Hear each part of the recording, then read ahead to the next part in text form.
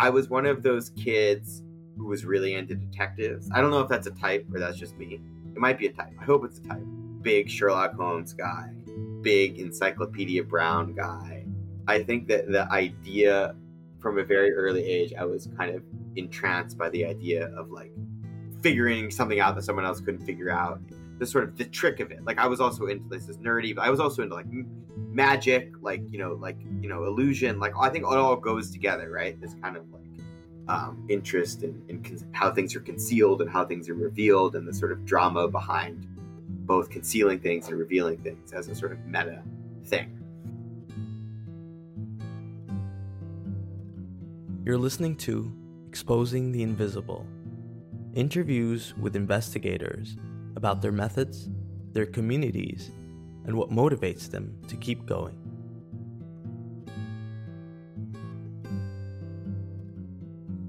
My name is Avi Asher Shapiro. I'm a reporter for the Thomson Reuters Foundation. I cover the intersection of technology and human rights. I originally got into journalism in a meandering, roundabout way. I wanted to pursue graduate studies in sort of Middle East studies, Arab studies, and I was living in Egypt, working on my Arabic and sort of doing research. And it was around the time of the Arab Spring, and I sort of realized I didn't have the attention span for long-term academic work, and I was sort of caught up in all the exciting things that were happening at the time. So I sort of took a bank shot into journalism.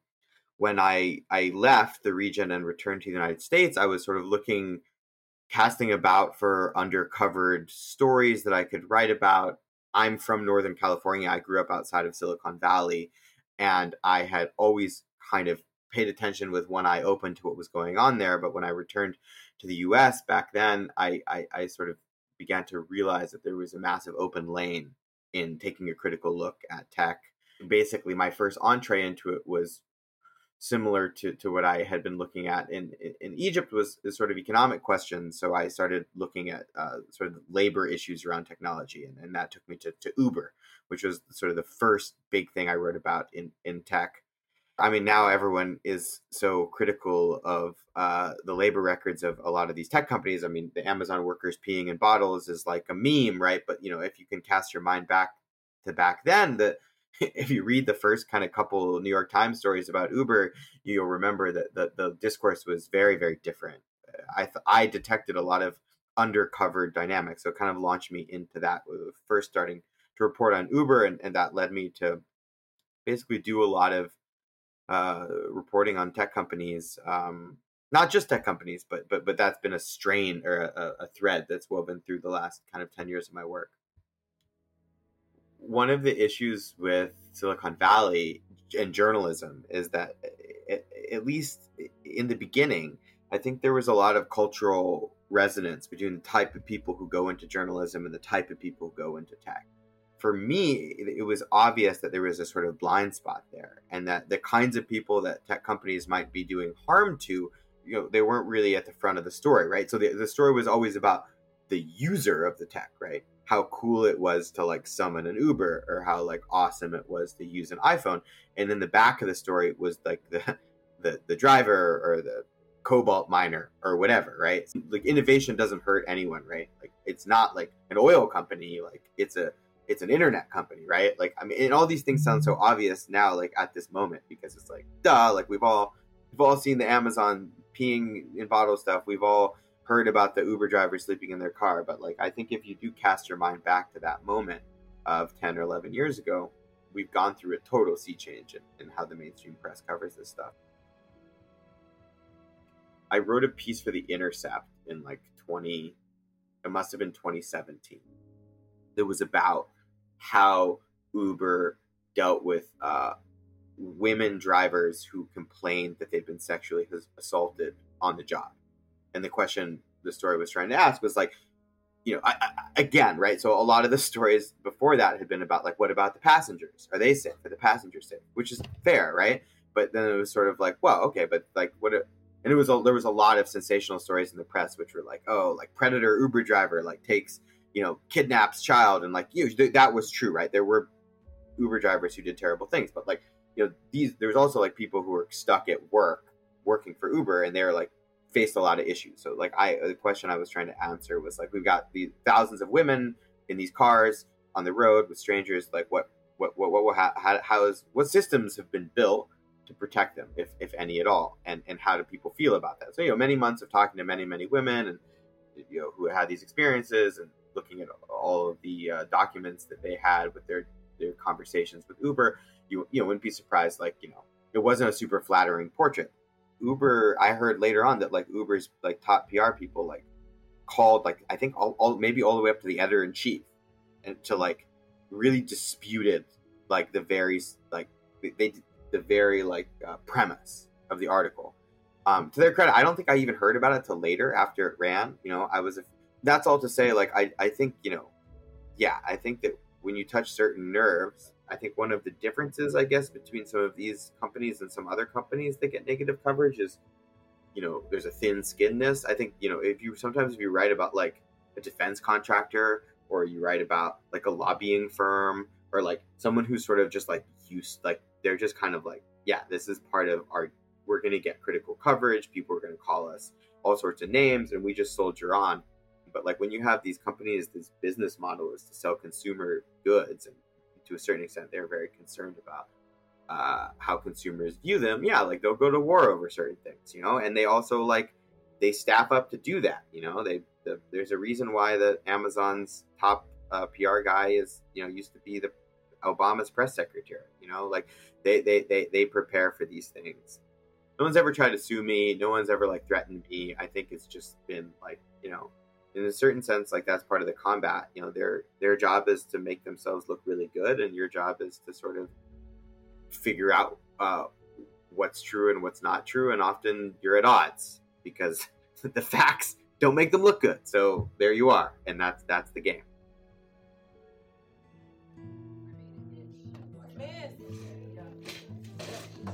Her braids are on point. On her. Absolutely. Right now. That's my little girl. So I went to this like really annoying school where there's like a lot of homework, and like all of the students like did it all. And I was kind of like pissed off about like how much.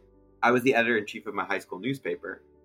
Felt like they were trying to keep us busy, not to learn, but to keep us busy.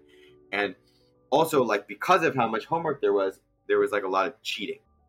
One person would do the homework, and then like they would just pass it around, and people would just copy the other person's homework. It was like a racket. And so as editor in chief of the newspaper, I thought, like, if the school knew how much cheating was going on, maybe they would realize that the homework load is totally unreasonable because it's leading to cheating. So I like did like an investigation where I like just walked around the school and was like, do you cheat on your homework? Do you cheat on your homework? And I asked like 50 people, and they were all like, yeah, we cheat on our homework. Obviously, everyone does. And so then I put like a front page story in the school newspaper, which was like, everyone cheats on their homework all the time. And it became a big deal. Like the school board had a meeting, like there was a whole thing, and people got really upset, and like parents got upset. And it was like the lesson from this, though, I would say, is that taking something that everyone knew this thing, but like everyone knew it in like a diffuse way. It wasn't like put in one place that was authoritative. So all I did was do that. And that was like, that freaked people out. And I feel like a lot of journalism is sort of doing that. It's like, everyone knows that like, it totally can suck to be an Uber driver. But then once like someone writes a definitive article that like puts it all in one place, all of a sudden like the company's on the back foot, right? Even though like nothing is really new in the sense, someone just like went out, collected it, verified it, put it in one place, right? So I do think a lot of journalism is doing that. And I think a lot of investigating is doing that. But yeah, it was fun, I guess. I don't know. I should go find. This was before the internet. So the funny thing about this story is like this thing doesn't exist anymore. It's not like I can Google this story, right? I graduated high school in 2006. Our school newspaper wasn't on the internet, so I could be making this all up, for all you know. Yeah. I think storytelling is the most interesting part of journalism. It's the hardest part of journalism. It's the most creative part of journalism. It's also the part of journalism that's most often flubbed and overlooked, right? I mean, there's like a whole school of journalism now, which is just like fuck storytelling, bullet points, right? Like people, so like Axios will publish an investigation that is just like bullet points, like, and they'll actually be like crazy new stuff they've found, but they're like, like who cares about the story? Let's just bullet point it. And they do, like I can't. Recently, they had some massive thing about like Chinese spies. There was all these like crazy revelations in it, but like they presented it like a PowerPoint. So I think the storytelling part, for me, is very, very important. It's the highest level of the art. It's obviously the way you get most people to care about things. I mean, it's complicated, right? I mean, because like the storytelling is also the part of it that's the entertainment value, right? And there's a business side to journalism. So, perhaps some of the reason why storytelling has become an important part of journalism is because of selling a magazine story, sensationalizing it, making it engaging to read. When I guess I would say, when I'm like looking into something, I am thinking the entire time about what is the narrative here? What is the story here?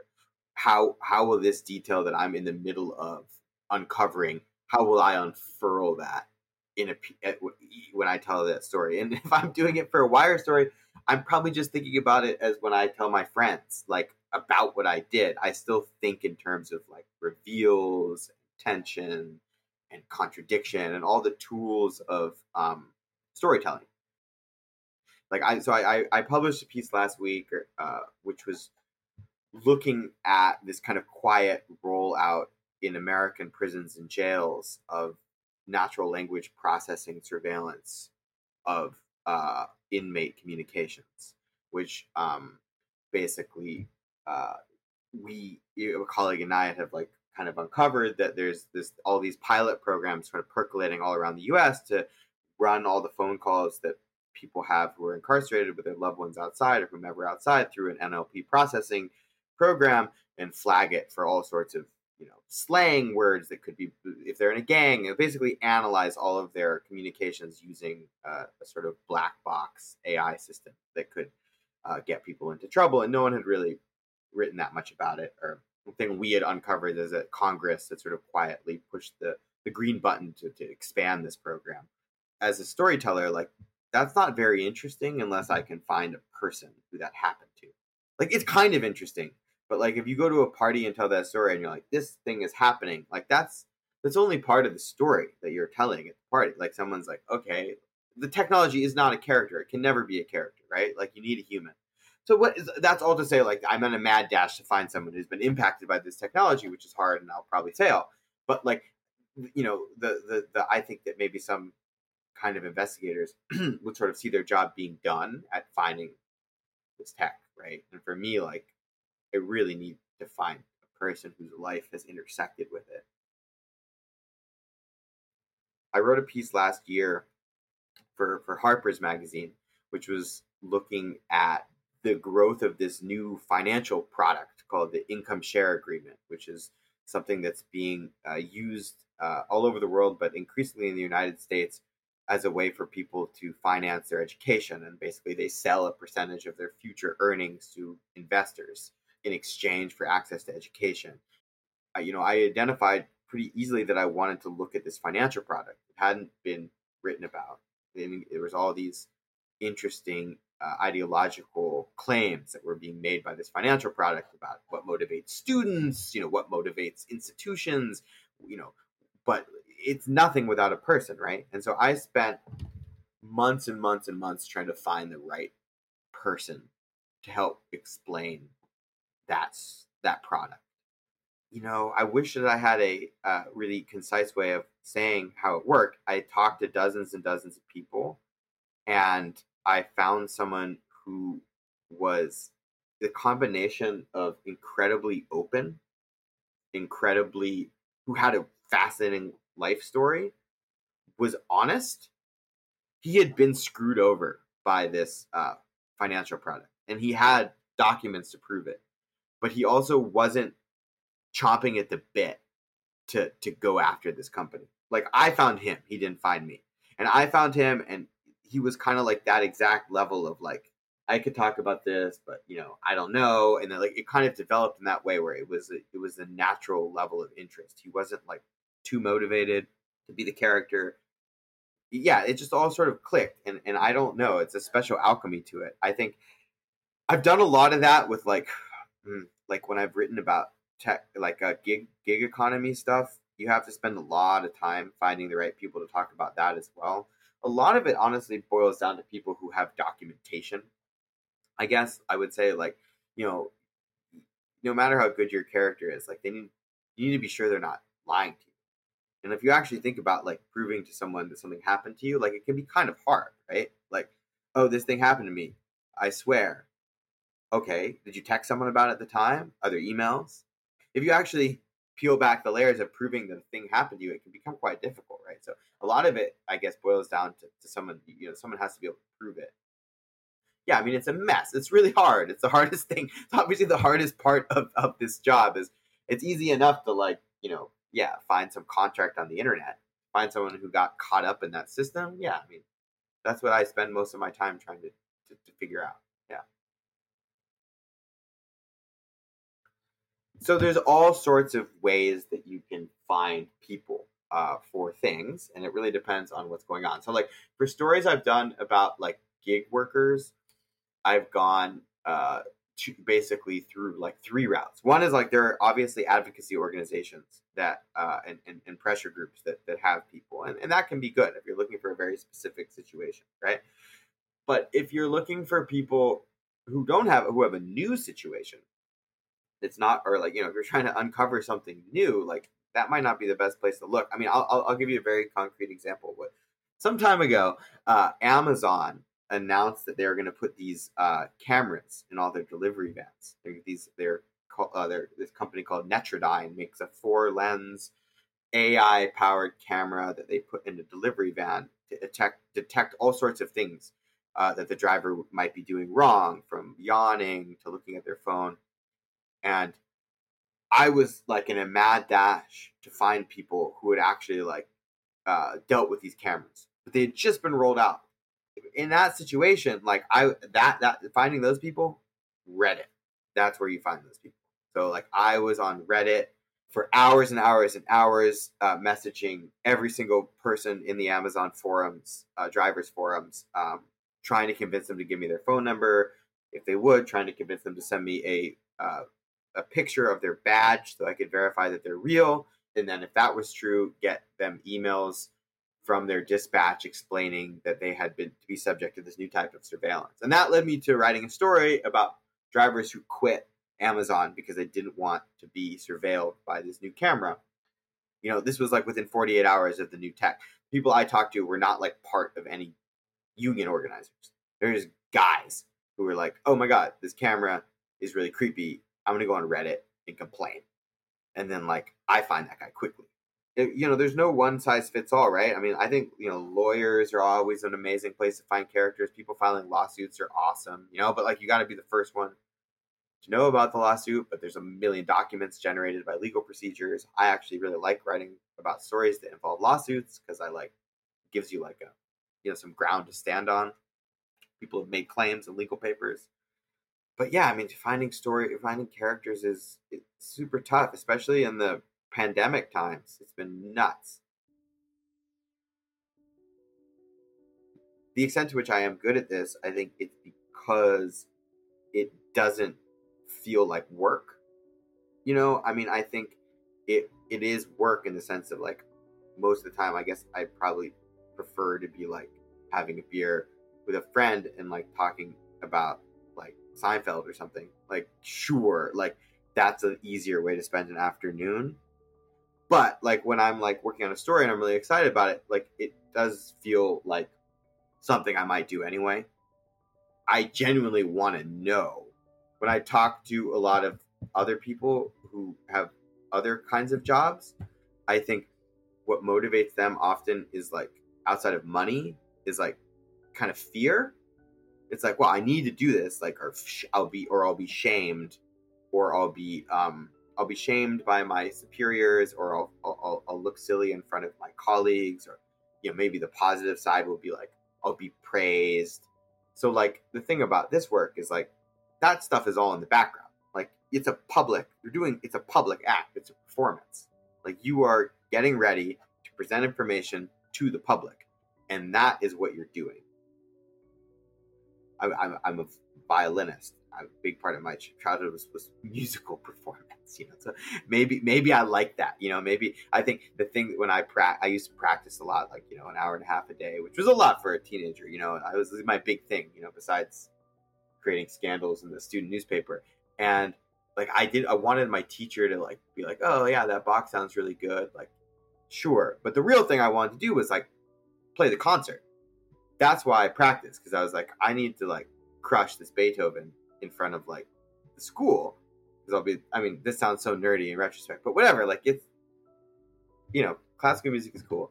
I think anyway, so I think there's something there, right? I think that like I seek out a sort of like task that is like I'll be held accountable by more than just like my boss or my parents, but like there's a public accountability. You're in dialogue with a larger audience. I think that's the part of journalism that's really huge for me. It's not just like any old thing, right? Like I care deeply about taking down those who abuse their power. Like it's a corny thing, but like that's the only reason I'm in this. Like the deep kind of loathing for institutions that abuse their power, for people who think they can spend all day fucking people over and then go home and like not bring that home with them. Like that kind of. So anyway, it's not just about like doing something for the public. It's about like doing a certain type of thing for the public that, I wouldn't want to like write a profile of like some celebrity or something. It just wouldn't really be for me. Yeah.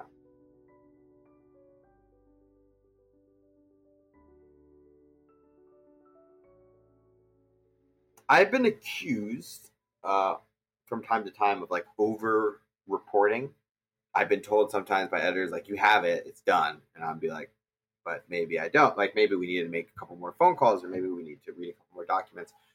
But I don't know. It really catches you like a fever, right? It's very hard to describe. I would not describe myself as one of these workaholic types. Like, I like to chill. I like my free time.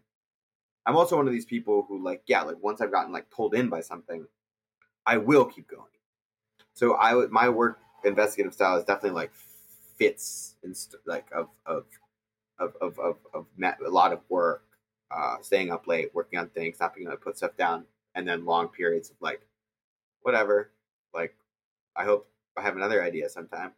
So I think the people who are the best investigators are people who are really methodical and are constantly sort of like checking every brick. One of the best pieces of investigative journalism ever is like this piece. I think it won the Pulitzer Prize in like 2015 or 2016. It was a piece in the New York Times about Walmart in Mexico. And it's by David Barstow and Alexander Shanique. They basically discovered that Walmart had been systematically bribing its way into all of its facilities in Mexico. Basically, like Walmart, and it was known at the highest levels of like Walmart. And it had a business strategy in Mexico that was just like nuts. Like they were just paying off politicians, like they're just like the whole way they're operating the country was just like illegal 10,000 ways. And like the way that they proved it was just like they went to like every single municipality over the course of 2 years and like slowly reconstructed what happened. And I got to see the binders they used. They had dozens of binders that were just full of maps of all the Walmarts in Mexico that they like pulled week after week after week. And if you meet these two people, they're like the chillest people in the world. They have no like frantic Jewish energy like me. They're just like really zen. This won the Pulitzer Prize. I think that's the people who really crush it. I don't think it's like the frenetic, like rabbit hole people. I think it's the people who like see a thing and they like see 2 years down the line, I'm going to crack this case if I do these 17,000 steps, and then they go do those steps and they make their chance of success really high because they've thought about it really carefully. And then they rinse and repeat that for their whole careers. Those are the champs. I'll never be that person, but I see the champs, and I respect it for sure. Yeah. Every time I work in a team, and I wonder, like, how do I ever not work in a team? Like, because I'll notice, hey, wait, didn't they say this? And we wrote this, and they'll be like, oh shit, thank you for noticing that. And then they'll say, like, wait, but you wrote this, and like the self, like the ability to self police when you have two or more people is just huge. So it's kind of terrifying to imagine flying alone. But more broadly than that, I think I do see myself as part of a kind of very high, uber loose collection of kind of journalists of my generation who are trying to take on kind of powerful interests in the US, but it's super loose. I'm not like I just have like people I'm like simpatico with, I guess. Like I like their stories, people write me notes, they like my stories. I'm not part of any sort of like community of sharing information. Journalism's a competitive sport, right? Like that's the thing, right? So it's like it's a collaborative sport, it's a competitive sport, it's a team sport, it's an individual sport. It's not really a sport, I guess. I keep saying the word sport, but it's not really a sport. But you know what I mean. Like there's some competitive dimensions built into it, and that do make collaboration, or at least being part of a community where you're sharing your ideas. Like you got to be a bit guarded. I feel like a lot of times I talk to reporters that I like know and like know me. I'm not one of these people, but like there are a lot of people who are like, yeah, I'm working on this and I can't tell you about it. I'm like, really? Like, what do you think I'm going to do here? Like, burn it all down, steal your idea, never talk to you again? But that is in the water. Like, that is kind of part of the culture of a lot of journalists. The few times in my life that I've surreptitiously recorded something, I felt so cool. A couple times I've like walked into someone's office with like a phone recording in my pocket without in states where this is legal, and that's what I always imagined being like a private investigator to be like. You're just doing that all the time. Because the thing about being a journalist, unless you go through all these sort of ethical hoops of going undercover, you have to identify yourself as a journalist from the jump. You really can't lie to people. And I'm fine with that. I never lie to people. I always identify myself as a journalist. But I always wonder what horizons would be open to me if I could lie to people. It's a whole different world, right? Like if I could like come up with a persona, if I could create a fake like what the PI, like the Black Cube and like these groups do to get information is a totally different toolkit. I mean, there are pluses and minuses to both toolkits. I think there are plenty of people who would talk to a journalist, but would not talk to some weird person pretending to be like a Tajik, businessman with like oil interests and like a contract. Who knows, right? But I have always thought about like that toolkit and how that would be kind of fun, right? If you're doing it for the right reasons.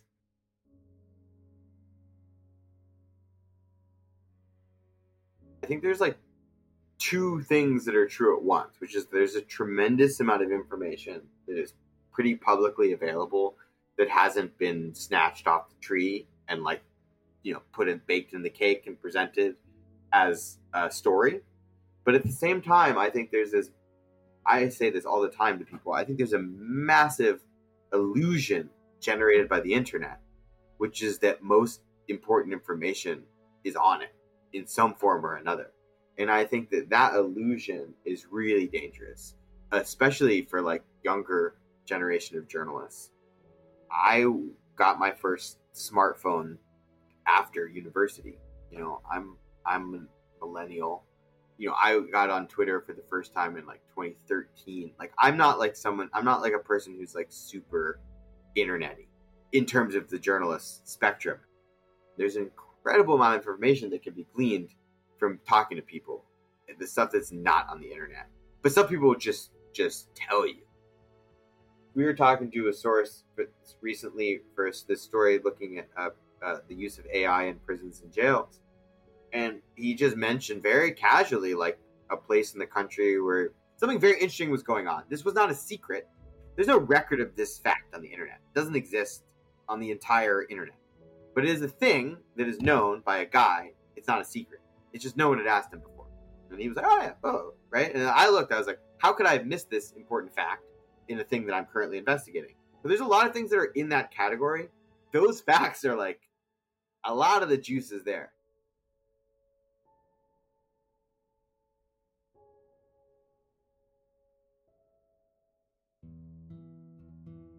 What I really admire in like the best investigative journalism that I've consumed, and when I think about it most recently, the thing that jumps to mind for me is Bad Blood. The John Carreyrou, the Wall Street Journal reporter's book on Theranos, is, the people who have the guts to swim against the stream. The story of that story, basically, Theranos had gotten the New Yorker treatment, right? So literally the company had been praised in the New Yorker, which is an organization that's famous for its fact checking, right? So from the outside, it's like this company it's not only been vetted by the investors, it's not only been on the front of Fortune magazine, which who cares, right? That's just who you know. It's been praised in the New Yorker, which has the most rigorous fact checking event. So to look at a company like that and decide actually it's a fraud, that's the stuff that just blows my mind. I am so impressed by that, and that happens all the time. And that's what I think is so important about investigative journalism, is this countervailing force in the world where, like, as an institution, like, think about it really as an institution, not just like a set of people, but as like a wind, like a certain force in the world. And you have all these other forces in the world, incentive structures, and a lot of them are, money, capital, popularity, democracy. They all have their own incentive structures to promote or to undermine certain institutions. And at its best, like, journalism shows up as this like separate set of forces. Like, well, let's stress test this, guys, against our own practices, which are not better or worse than others, but they just have their own ways.